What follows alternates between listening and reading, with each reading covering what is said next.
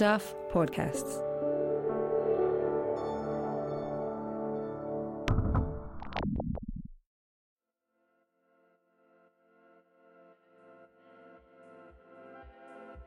Hi, I'm Michael Wright and welcome to The Long Read from Stuff.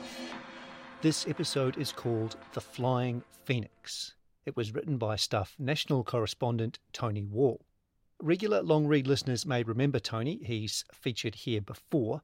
He usually records out of our Auckland studio, which sadly is off limits at the moment, but he joins me now by phone. Hey, Tony. Hi. The Flying Phoenix, that could be a lot of things. Give us the elevator pitch. What's this story about? Well, there's this mysterious building, or complex, you might say, in the middle of nowhere, near Waihi, in a Coromandel there. And it's this huge compound of 7 buildings, sort of brand new build. Somebody's told me about it and said, you've got to check it out. It's incredible. And especially inside, it's got like Italian marble floors and walls and it's just top of the range fit out. And nobody seems to know what it's for or who built it. That's sort of the appeal here. Like it's sort of hiding in plain sight in a way.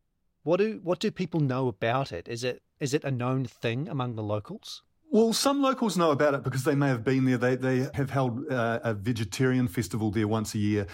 So some people may have been to that. Local schools in the area, some of them have had some cultural days there and the odd school camp. But I think generally most people don't really know it's there. It really is tucked away in this valley called Golden Valley. I just really wanted to find out what it is, what it's for and who's behind it. Yeah, so this is sort of a quest narrative. You're on the hunt, trying to find out the answers to these questions. Was it hard to find the information? Yeah, well, that's exactly right. I wanted to sort of go on a bit of a quest to find out. And on the face of it, it's pretty straight up. You know, they're Taiwanese New Zealanders who've built this $50 million learning centre in the middle of nowhere. But I wanted to go a little deeper than that. You know, are they part of some kind of religious organisation, some kind of organised thing, or are they just, you know, good-minded citizens who want to do good for the country? And it was a little bit difficult to try and find out. They didn't really want to say. Thanks, Tony. Let's get into it. Here's me reading Tony's story, The Flying Phoenix. A religious cult, a Taiwanese government bolt hole, a nudist colony. No theory is too outlandish for Waihi locals wondering what's going on behind a formidable set of security gates on rural Landless Road. A sign about 10 kilometres out of Waihi, on the road to Whangamata, points the way to something called the Waihi Academy, nestled in a bucolic farming community known as Golden Valley.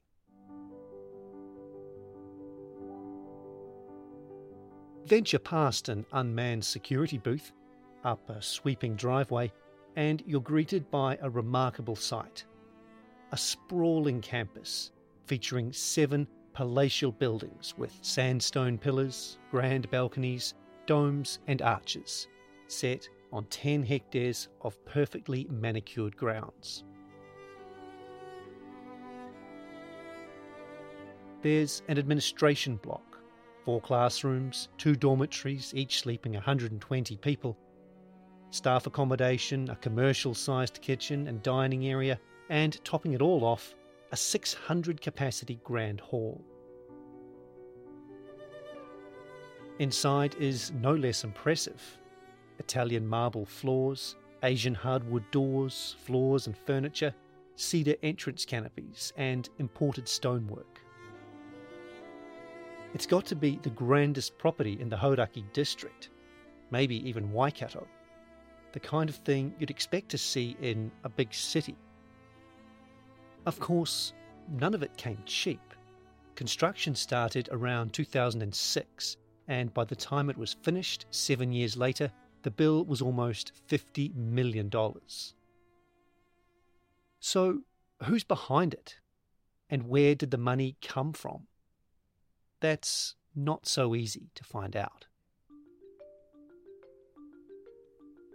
The Waihi Academy has a website which says it hires out the facility for school camps, conferences and retreats. Its vision, it says, is to promote peace and harmony through multicultural interactive learning experiences that enhance personal and spiritual growth that respects the true essence of all living things. A Buddhist organisation, perhaps? Staff visited the campus and met the program director, Tony Kang, and his assistant, Jasmine Liu, both Taiwanese New Zealanders. Kang explains that the land and buildings are owned by an entity called the Flying Phoenix Trust. He only leases part of the site for the school camps, conferences and retreats. Until COVID hit, he was working with high schools in the area to bring in students from Taiwan and Singapore. They'd spend a week at the academy having an OE-type experience, then head to the partner school for tuition. Since the border closed, he's been hosting the occasional school camp. Hamilton's Sacred Heart Girls' College has stayed and Tauranga's Aquinas College is booked for October, as well as retreats for groups such as Baha'i followers. Anyone is welcome to hire the place, Kang says, but the trust has 4 strict rules. Vegetarian food only, no alcohol or cigarettes, separation of the sexes in the dormitories, and the right to refuse entry to the wrong type of people. If they want to come with a little bit crazy party, I don't think we'll accept that, Kang says, laughing. He admits the rules have made it hard to attract customers, and the business has struggled to make money, but the trust doesn't charge much rent, and it takes care of rates and maintenance. The trust doesn't owe any people money, Kang says. They don't need to worry about someone taking the property, mortgage or something. Flying Phoenix is not a religious group, he says. Their philosophy, their principle, is they are all vegetarian. They want to promote harmony, he says. In Chinese culture, the mythical phoenix, or Feng Huang, is a symbol of virtue and grace. Jasmine Liu, Kang's assistant, adds that the owners are concerned about global warming and want to protect the earth. They're like Greenpeace. Neither Kang nor Liu will give a contact name or number for anyone from the trust, saying they avoid publicity.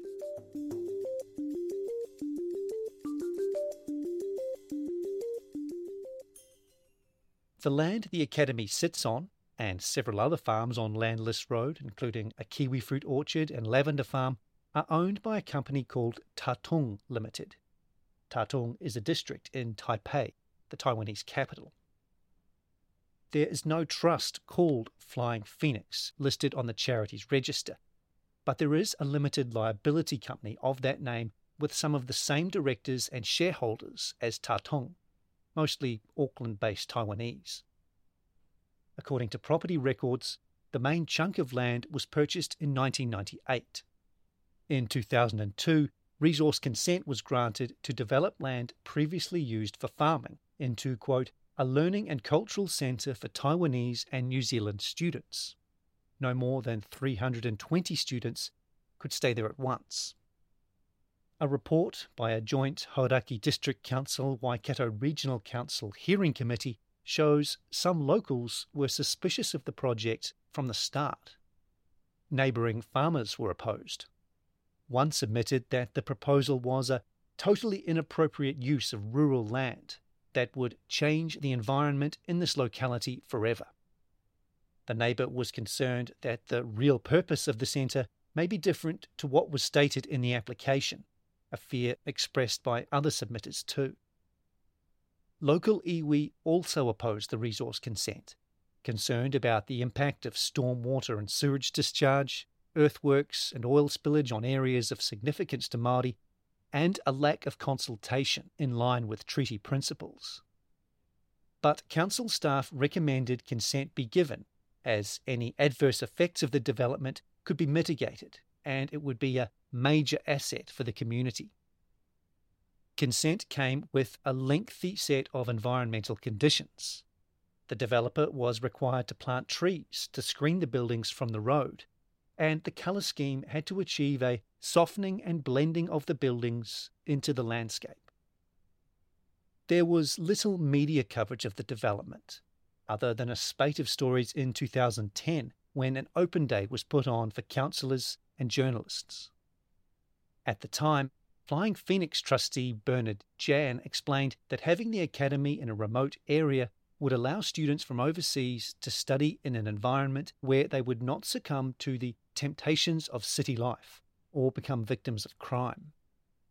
Finance was raised from investors in Taiwan who offered low-interest loans, he explained.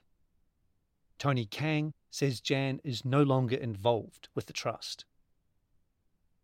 John Tregeter, a former Hauraki mayor, says it was never quite established why the group wanted to build such a complex in rural Waikato.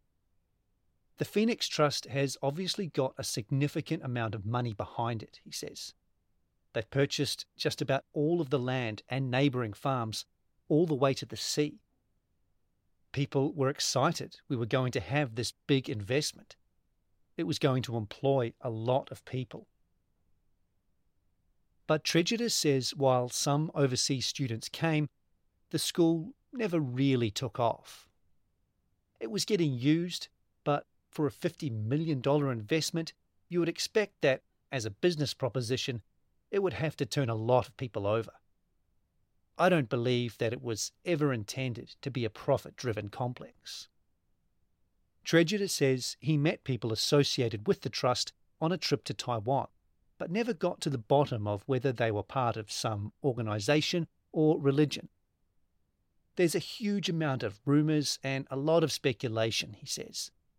Even in Taiwan, I tried to get exactly what was happening. To be truthful, I don't know. I did meet one or two gentlemen in Taiwan who were supporting the process and the program. They seemed like normal businessmen to me. They were short, brief meetings. We didn't get into detail. Tregeter wondered whether there was some tax advantage for the investors. I've asked the question. I haven't had an answer. He says he worked hard to help the trust gain community support, and to its credit, it put on open days, which were successful.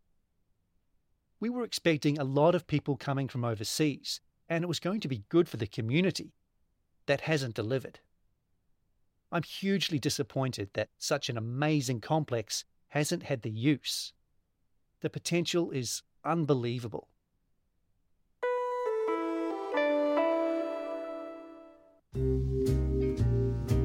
It was a hell of a slog, but you've made it. You've bought your first home. Congratulations. Now what? If you're feeling nervous about doing DIY on your biggest investment yet, or you're struggling to think of ways to add value to your new home, then join me, Joe Davis, and me, Kylie Klein-Nixon, for First Rung Reno 101, a stuff-homed podcast about owning and doing up your own home. Brought to you with support from Resine. Strap on your tool belt and find us on Apple Podcasts, Google Play, or wherever you find good podcasts.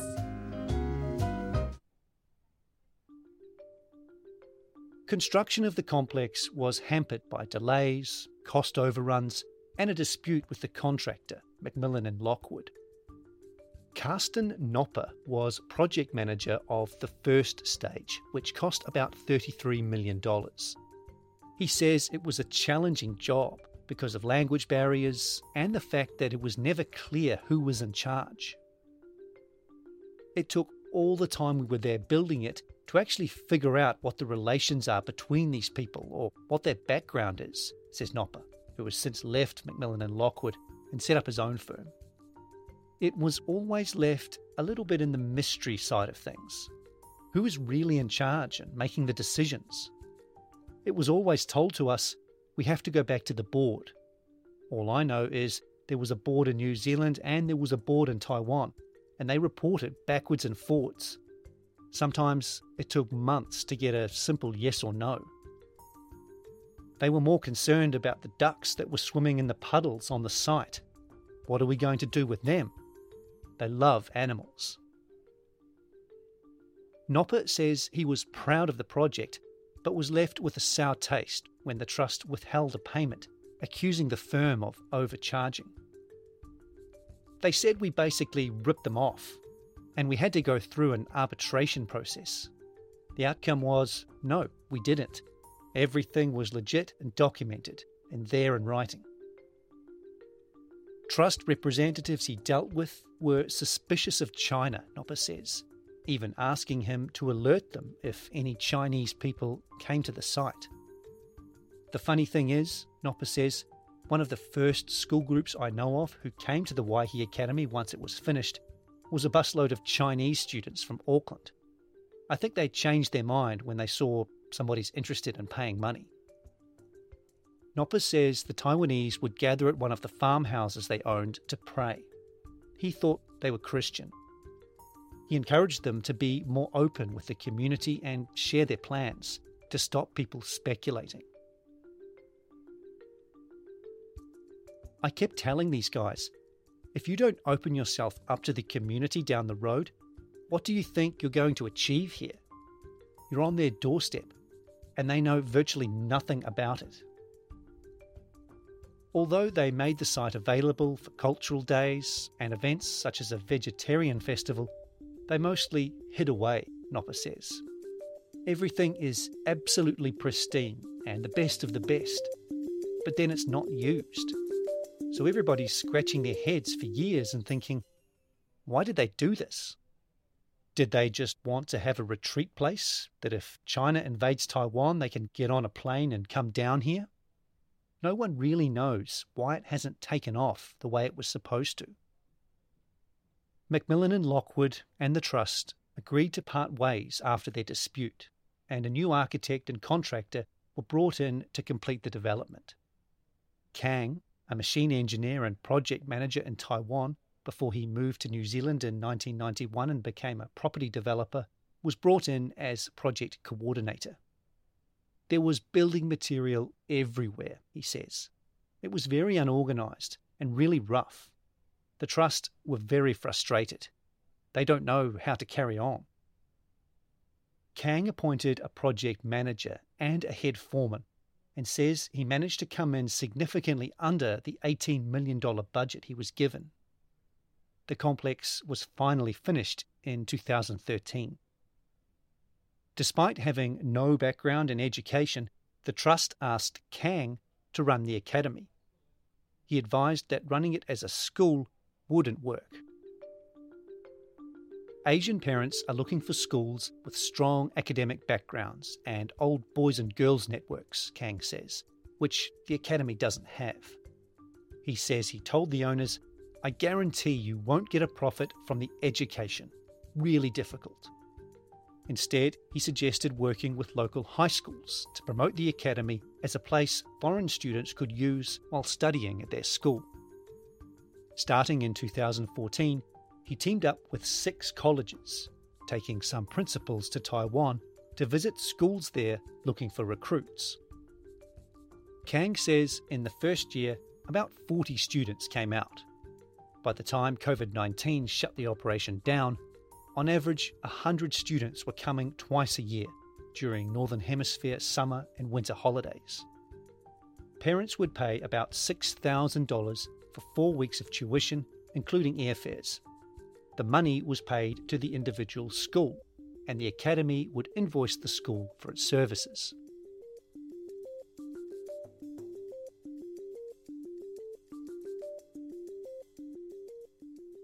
Ross Priest, former principal of Whangamata Area School, worked closely with Kang to promote the concept, travelling to Taiwan a couple of times with Kang and his wife. His school paid for his airfares, while Kang covered accommodation and expenses, Priest says.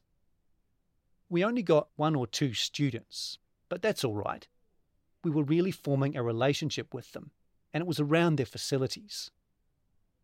From our point of view, we only needed 1 student to pay for my share of the expense. Priest describes the academy as a fascinating place. It was almost on the field of dreams, Build it and they will come.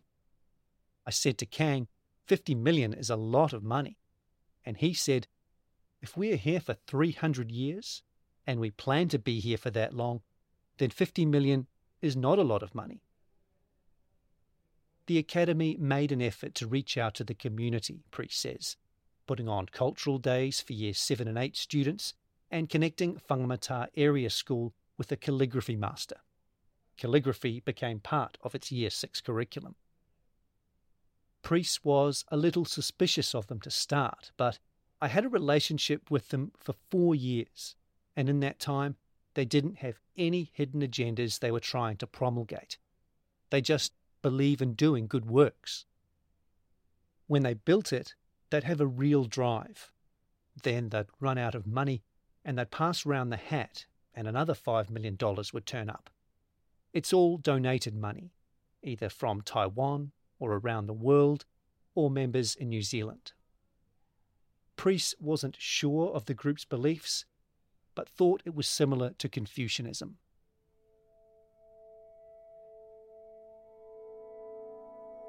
A woman renting one of the 5 farmhouses on Landlist Road owned by the Flying Phoenix Trust finally sheds light on their philosophy.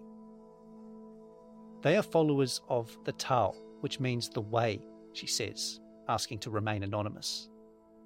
They follow Lao Tzu, who brought up novel ideas around ethics and how to live a meaningful life centuries ago.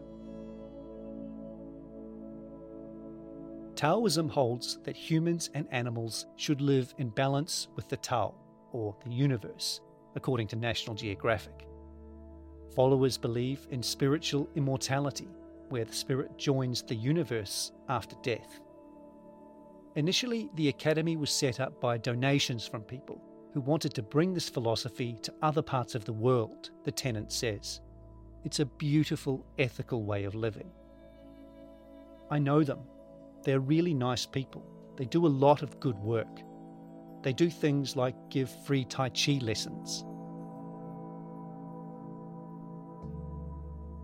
The tenant says the trust is nervous about publicity in case its beliefs are misconstrued. Much of what we read in the press is inflammatory. They're worried people will write in the wrong way. Stuff makes contact with the only Flying Phoenix trustee who lives locally, Chi Mao Lin, known as George, who was also a director of Tatong, which he says acts as a trustee company for Flying Phoenix. Are they Taoists? Many people from Taiwan, we believe Taoism, he says. Buddhism, that's part of our life. He won't comment further without permission from the board and asks that questions be emailed. An Auckland lawyer called Fui Lung Chan of Lu and Koo Barristers and Solicitors gets in touch. The trust is concerned that our questions are intrusive, he says. Any suggestion the organisation is shrouded in secrecy, as previous articles stated, is not a good slant. Eventually, Lin provides a brief written response. The trust board is made up of local persons who either have a permanent resident visa or hold a New Zealand passport, he says. The aim of the facility is to foster the exchange of studies of language, culture, healthcare, and cultural technology to promote ethics, mutual assistance and harmony, and to seek to establish and maintain a positive working relationship with the people of Waihi. The Trust's funding comes from investor loans, he says, and income from its investment properties, including houses rented to locals, the kiwi fruit orchard, and land leased for grazing and crops.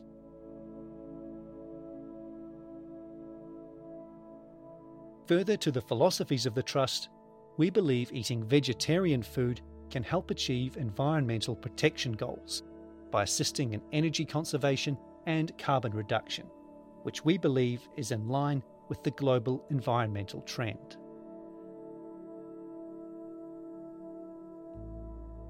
Travis Coffey, who was project manager on the second stage of the development, says because the community didn't accept them at first, the group went into its shell.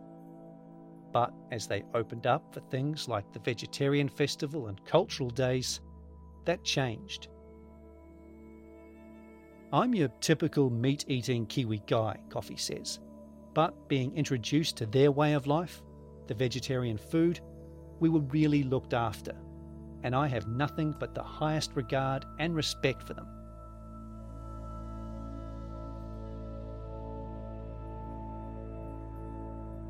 They're a spiritual group. There's no organisation or cult or anything.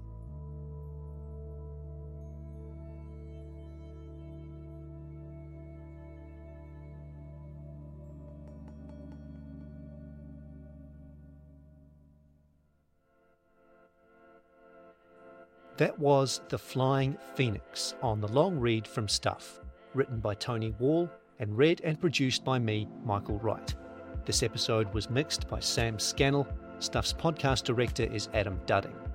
If you listened via our website, you can hear this story and more like it on the Long Read podcast, available on all the usual platforms. If you liked what you heard, please give us a 5-star rating and a review. It helps other listeners find us. Thanks for listening.